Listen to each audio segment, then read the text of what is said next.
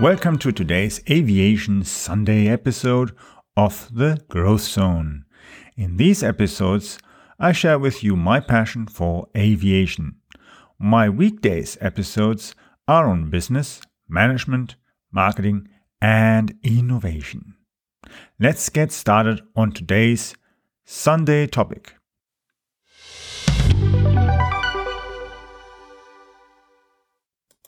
So today I'm going to talk about engines, turbine engines, exactly. So, when you look at aircraft, there are two main different kind of aircraft that you will notice just by looking at them.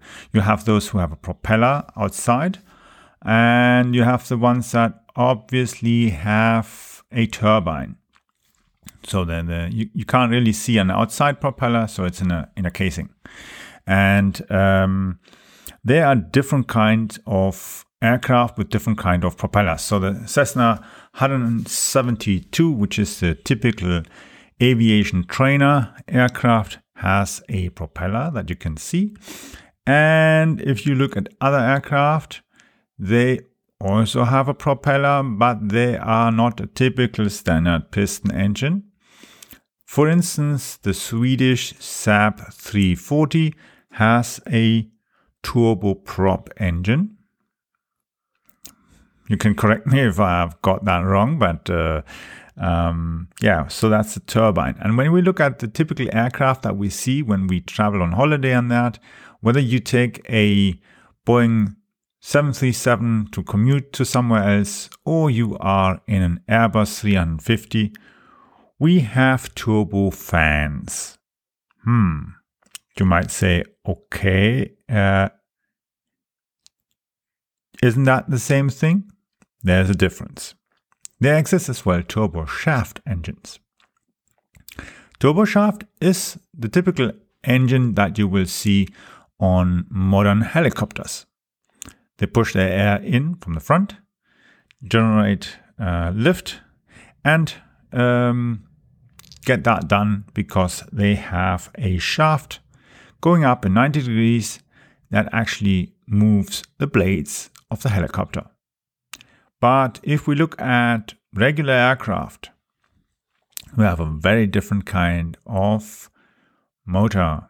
And some aircraft have even quite some interesting things. Let's stick first with the normal conventional propeller. So if you, for instance, fly a motor glider, you can start the aircraft first or take off with the propeller. And at a certain time, when you have a nice altitude, you go and switch off the motor. Then, depending on the type of aircraft, the propeller might fold up in the inner casing, or it just stops moving and may even adjust its angle so that you have less drag. And of course, that's a nice thing when you notice when you switch off the engine and suddenly it just pushes you backwards because you notice, you haven't got the forward pull, the thrust of the engine of the propeller that's actually pulling you forward. And then you are gliding. And you notice how nice it is to glide, and suddenly you can take off your headset because it's very quiet. And speaking of quiet, that's the thing. That's the big difference between the glider and the normal aircraft with an engine inside it. So the engine makes quite some noise. And that's why you see pilots in smaller aircraft wearing these very good headsets that protects as well their ears and allows them to communicate with the colleague next to them, or to communicate with other aircraft and the ground control. So, when we look at the engines, we have different kind of engines, and especially when you then go and look at the business jets and that, they are typically turbojet engines, much smaller, and they are to a certain degree more economical than the traditional propeller piston engine. Nevertheless, of course, you have to have a certain reach that makes it economically good sense. At a certain level of weight and distance and travel that you're doing, you want to eventually have the turbofan, because that's using even more efficiently its capabilities, and the kerosene, which is a form of like diesel, is more efficient. But when you think of it, hey, what's the difference? So they are very different kind of aircraft, and they make quite fun depending on what you like.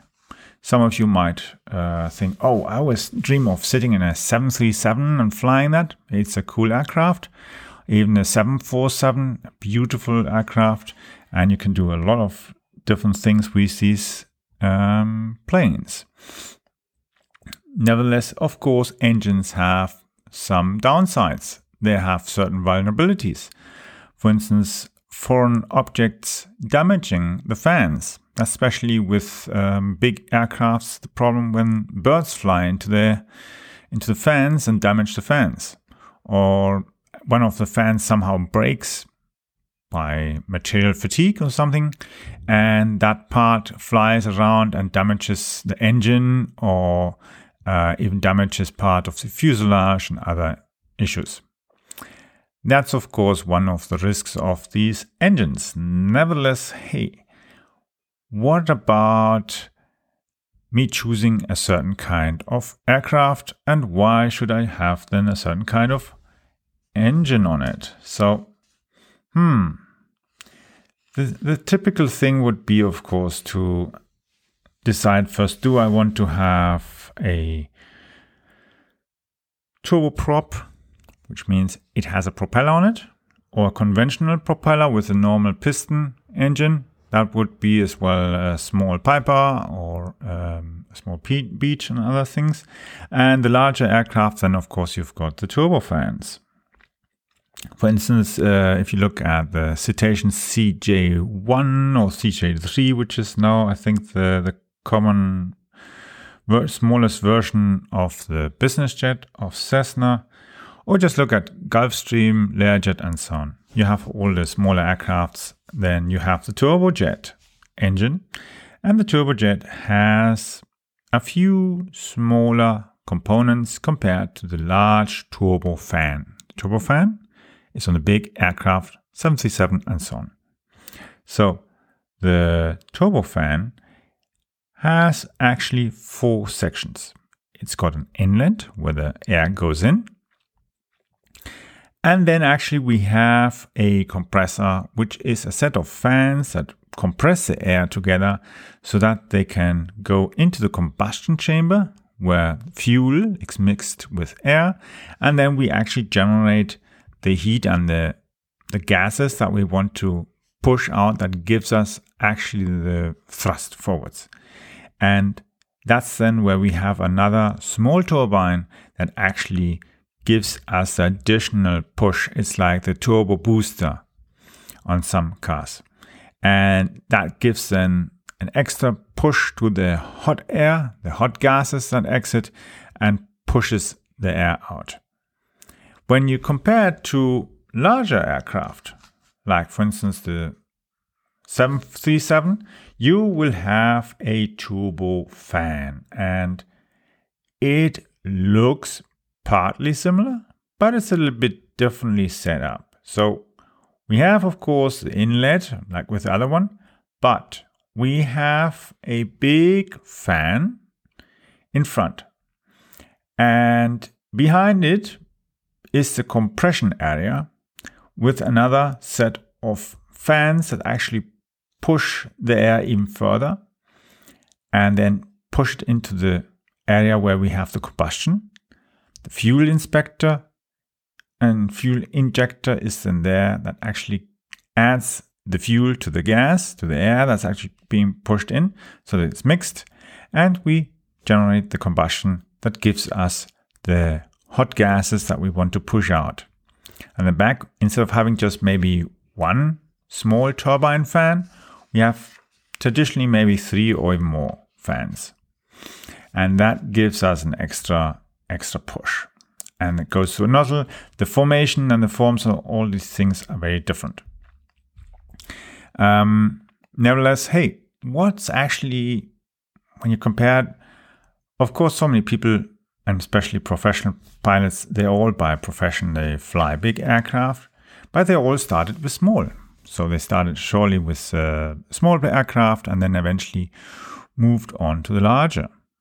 So some people, of course, go and do their PPL license, they do different other kind of things, and then later decide, I'll keep the hobby, I enjoy it, or can use it even to commute to other places where I need to get.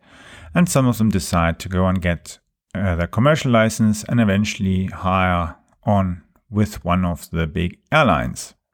But not everybody does that, and that's totally okay. So everyone wants to do that to a certain degree. Some have the passion so high that they want to do absolutely that as a daily job, and others just enjoy it as recreational excitement and fun, and you see the world from a very different perspective. And it doesn't matter whether you're flying over Florida, you're flying over Victoria State in Australia, or in the southern part of Germany or in Scandinavia over the snowy areas. It depends as well very much on what your aircraft is as well permitted to do. Especially in the cold areas, some aircraft are not permitted to be used because of the risk of icing. You travel sometimes maybe in winter and then you see the aircraft being de-iced and getting anti-icing and so on and so on. But of course, the smaller the aircraft, there are certain limitations where the aircraft hasn't got all the necessary elements to protect in case the icing becomes too strong. And there are quite some interesting things that people have invented over the years to counter icing, because icing has a big issue. When we fly, we actually are trying to get the air under our wings in a way that it holds it up. While it's on the top, it moves away and it doesn't hold us back. We want to have lift and we want to have a good thrust. The drag we want to reduce as much as possible, I would say. And that's where we actually notice, wait a minute, when you've got ice or dirt on your wings, you are creating drag. You might think, oh, but that's just some small thing. It's just some small little dirt. No. Even particularly as well with gliders and that. When we fly with a motor glider, for instance, after landing, we clean everything. We take a wet cloth and sponges and so on, and clean the surface of the cockpit outside, the motor surface, the blades we clean as well the wings and the rudder and ailerons and so on, and elevators and all that. And then we push it into its hangar. So it's actually good to do that. And even if you just went for half an hour flying around, you still have to do that. And with aircraft, big aircraft, you have similar procedures as well. And especially in winter, you need to de-ice or use as well, in addition, anti-icing activities. You have parts built in the big aircrafts like sort of ice boots. They don't look like boots, but the idea is they can inflate and thereby actually break the ice off the leading edge of your wing. And that reduces then as well the drag, because ice not only weighs something, but it has a very distinctive surface that creates unpleasant drag. And that we want to get rid of because it costs fuel, it is a risk, and we just don't want to have it. And it increases our safety. So, the next episode, we'll be looking at more things. I'll be telling you a few other things about aviation.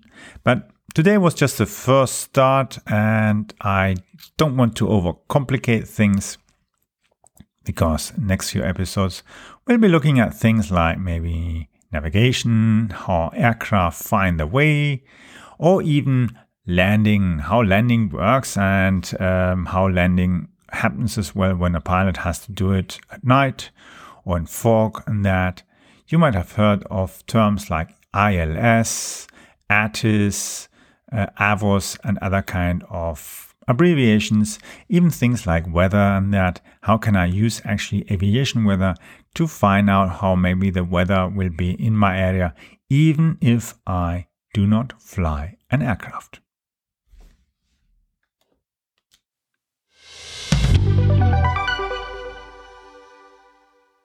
I hope you enjoyed today's Aviation Sunday episode. I would like to invite you to follow our show so that you don't miss the upcoming topics and interviews. Simply visit my website. There you will find also the new section for suggesting topics or guests. I will be adding the link also to the description of this episode, so that you just need to click on that link.